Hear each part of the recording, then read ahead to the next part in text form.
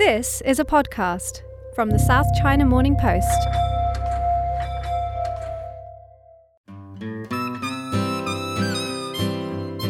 Imagine this.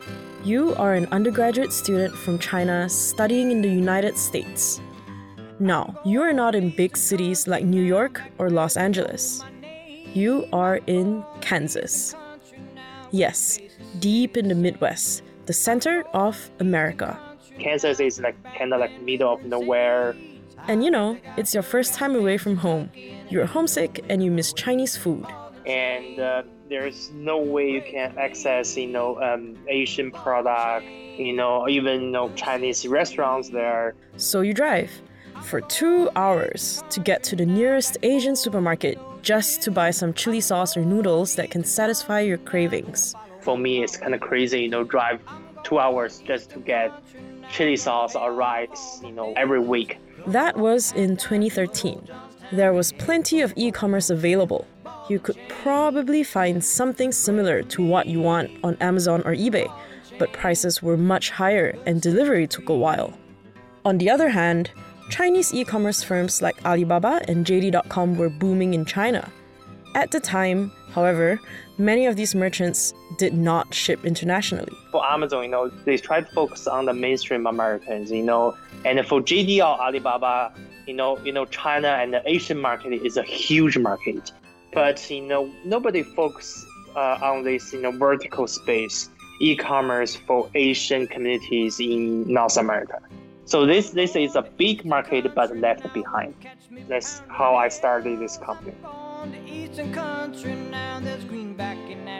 That's Alex Zhou. After graduating from Kansas State University, he went on to build Yamibuy, now the largest e-commerce platform in North America selling Asian products.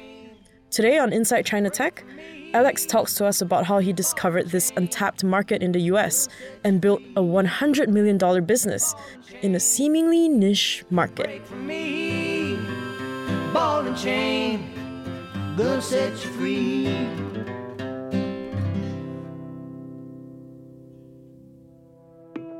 From South China Morning Post, this is Inside China Tech. Insights into what matters. Come work for us because we are 996. Are you okay? 大家好，我是洛天依。 I started Alibaba 1999 in my apartment. What's your problem? Speed and data, and that's where China comes in. Here's your host, Zhen Su. If you're an Asian who lives in America, you probably have heard of or used Yamibuy.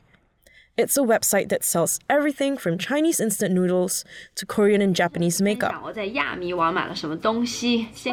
chicken noodles, but this is the cheese flavor. So this is from Yamibuy, and Yamibuy is an online store for Asian food. Surprisingly, they're super affordable. Oh my gosh, I'm so happy. Okay. Nowadays, Yamibuy has more than 800,000 users and sees double-digit growth every year. Whenever Alex introduces himself in public as the CEO of Yamibuy, he feels like a celebrity. I'm actually extremely popular in the Chinese students community in the United States. There's a story, a couple months ago, me and Hans Tong is our investor from GGV Capital, right? Yeah. Yes. Hans is very, very famous. So Hans Tong of GGV Capital is a very well-known venture capitalist both in the US and China. And when Alex was sharing a panel with Hans earlier this year at the Harvard College China Forum. So, we asked question, how many people know who is Hans in this room? There's like a handful of people. And they ask who is a Yamibuy customer in this room? Almost everybody. So more people know Yamibuy than they know who Hans Tong is from GGV Capital. Yes. Our customer actually give me a lot of nickname. Give me nickname like Lao Gandie because we sell a lot of Lao Ganma on our platform. So they're very grateful to you, essentially. They're like, thank you so much for starting this business. Yes. This took years to achieve. In the beginning, No sales managers in wholesale companies would even open an account for Alex because his order volumes were so small that they didn't think the cost of managing his account would be worth it. At the beginning, nobody bought your story. It's just like, okay, no way you can survive.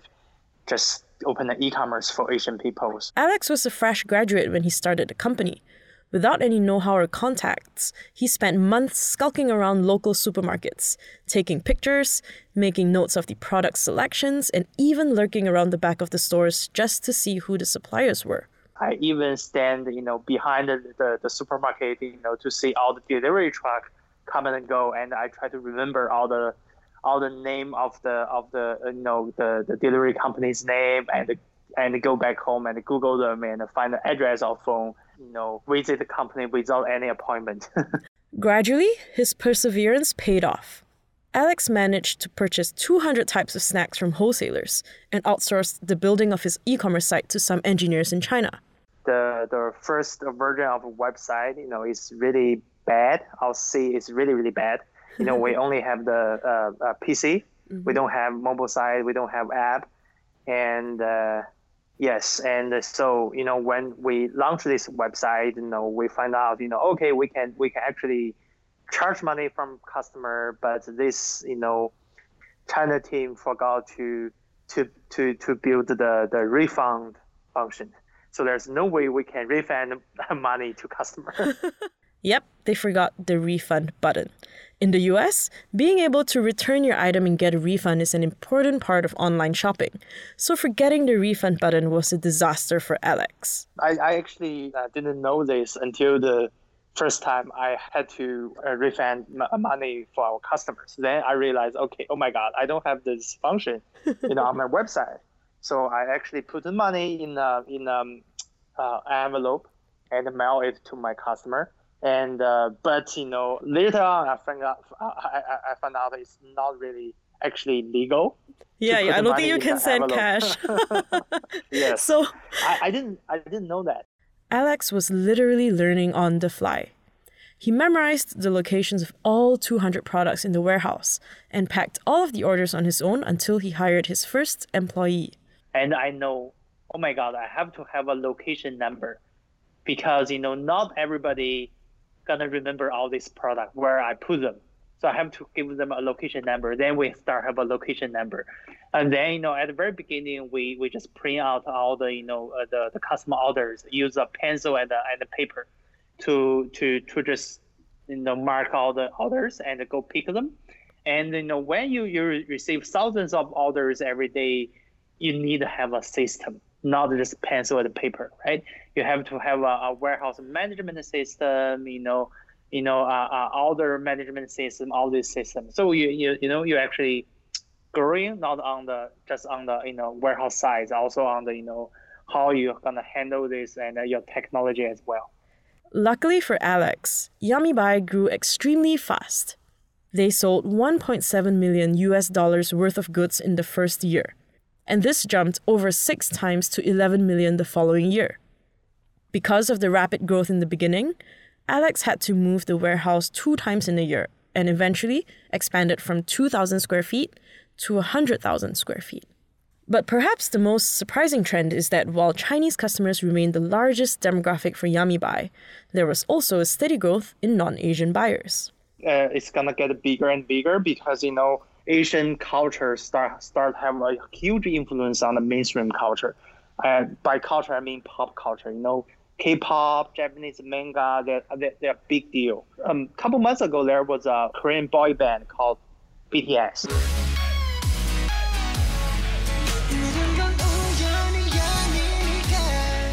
They have a concert in Los Angeles. You go to that concert, it will surprise you. About 60 to 70% of the audience are non-Asian, right? Not Asian. So yes, non-Asian, 60 to 70, wow. At least 60 to 70%. Crazy about a Korean boy band. This is something big happening in the United States.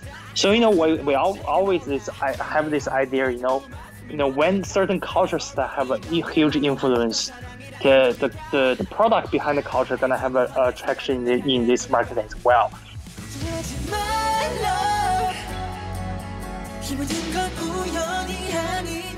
Alex said the reverse had happened in China when he was a kid.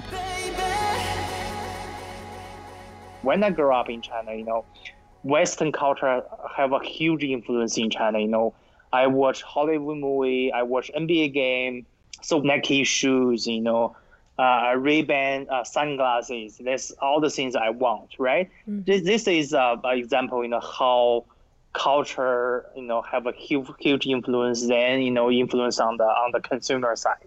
I think the reverse process is happening in the United States and in the Western country as well. But unlike the Chinese shoppers, who already know what they want, the mainstream American customers need a little bit of an introduction. Now, for this kind of customer, for them, the keyword is more on, experience and exploring the new product, right? So this is not something they get used to. This is something new for them.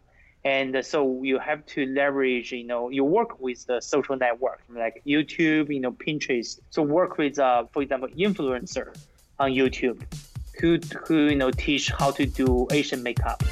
Hi guys, welcome back to my channel. Today's video is going to be a kind of different one. I'm going to be attempting to do Japanese makeup. This video is sponsored by Yamibuy. They let me choose whatever products I wanted. These are really organic and a natural way to acquire customer. So there's different strategy on the Asian customer and the non-Asian customer. On top of that, Alex said their website was also designed completely differently from Amazon's. Amazon is really focused on the search. So everything is by search, right? Or recommendation from page. But if you go to Alibaba or JD.com in China, everything is loaded on the front page. So it's really busy, and you have a lot of selections in one page. So there's a lot of difference between the taste of the two different customers. Alex initially thought their biggest market would be Asian students living in the Midwest, who would face the same problems that he did. But it turned out that most of their customers are in big cities like New York or Los Angeles. Alex attributes this to the lack of physical boundaries in online shopping. Decent size of Asian supermarket, for non-perishable product, they only carry 2,000 at top, 2,000 SKUs, 2,000 product. But for e-commerce, we don't actually have a physical limit. So, for right now, we carry over 10,000 on our cell phone inventory and over 40,000 SKUs on marketplace. So total is like over 50,000 different products. So we have better selections than the local market. Basically, you can find most, the Asian product you want here, no matter it's food, it's snack, cosmetics, beauty product, personal care, mom and baby, basically everything. But Yamibuy is also facing a big challenge in the midst of the US-China trade war and tightening immigration policies. International students are finding it harder to find jobs in the US, and in some cases, Chinese students are also finding it difficult to even get student visas to study in the US. This means that the number of customers that Yamibuy has could shrink. We have to increase some of the price of the product. And also, it's harder and harder to get a product from China as well, due to the tariff increase. And just try to find the different vendors, and also navigate your customer to other products. This product category is something the customer need every day. So it's still it's all on the customer side. So essentially a lot of stuff that people are buying, like in terms of food, or like it's considered kind of is like a necessity for them. It's very price inelastic, so they're still willing to pay, I guess. Yeah, but of course, if this the US-China situation get escalate, I'm still gonna worry about, because for example, immigrant policies, right? If they are limited study abroad students visa, they give not a very favorable immigration policies, they're gonna impact on the total customer size. The populations in the United States, of course, are going to impact our business. But, we'll see. We just get ready. Alex told us that a lot of times the keywords that people use when talking or posting about Yamibuy are not even related to the products. is not just about satisfying a food craving. It's a cure for their homesickness. It's about, a lot of keywords like home and like a missing home or whatever. So this is something comfort for them.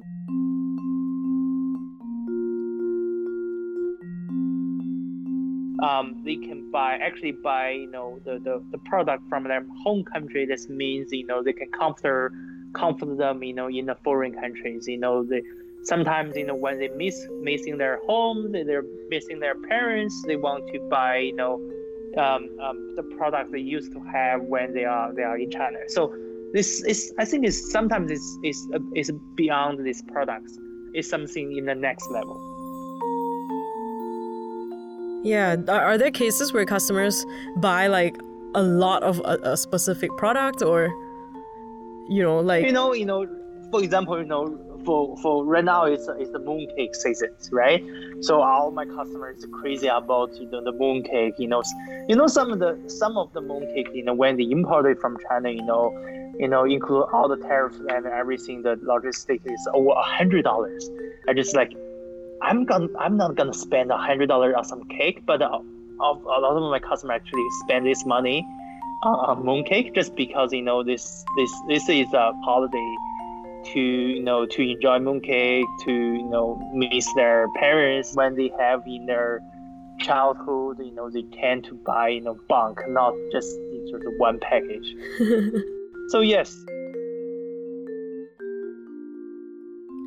Would you splurge just for a taste of home? I know I definitely would. As a Singaporean in Hong Kong, I've definitely paid way more than I should have just for a taste of a bowl of authentic laksa. The emotions associated with food are powerful. Deep down, these complex emotions of comfort, homesickness, loneliness, happiness are what fuels businesses like Yamibuy to get a taste of home away from home.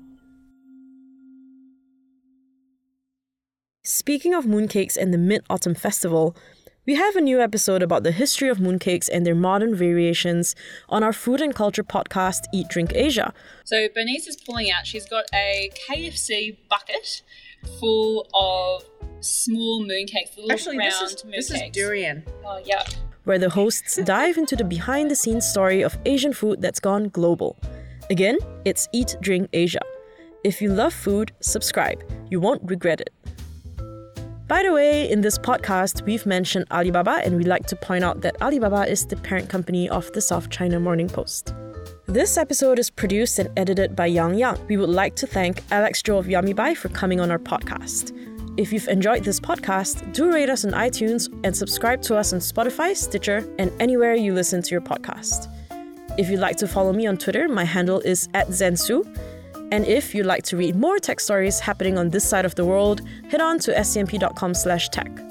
See you in 2 weeks.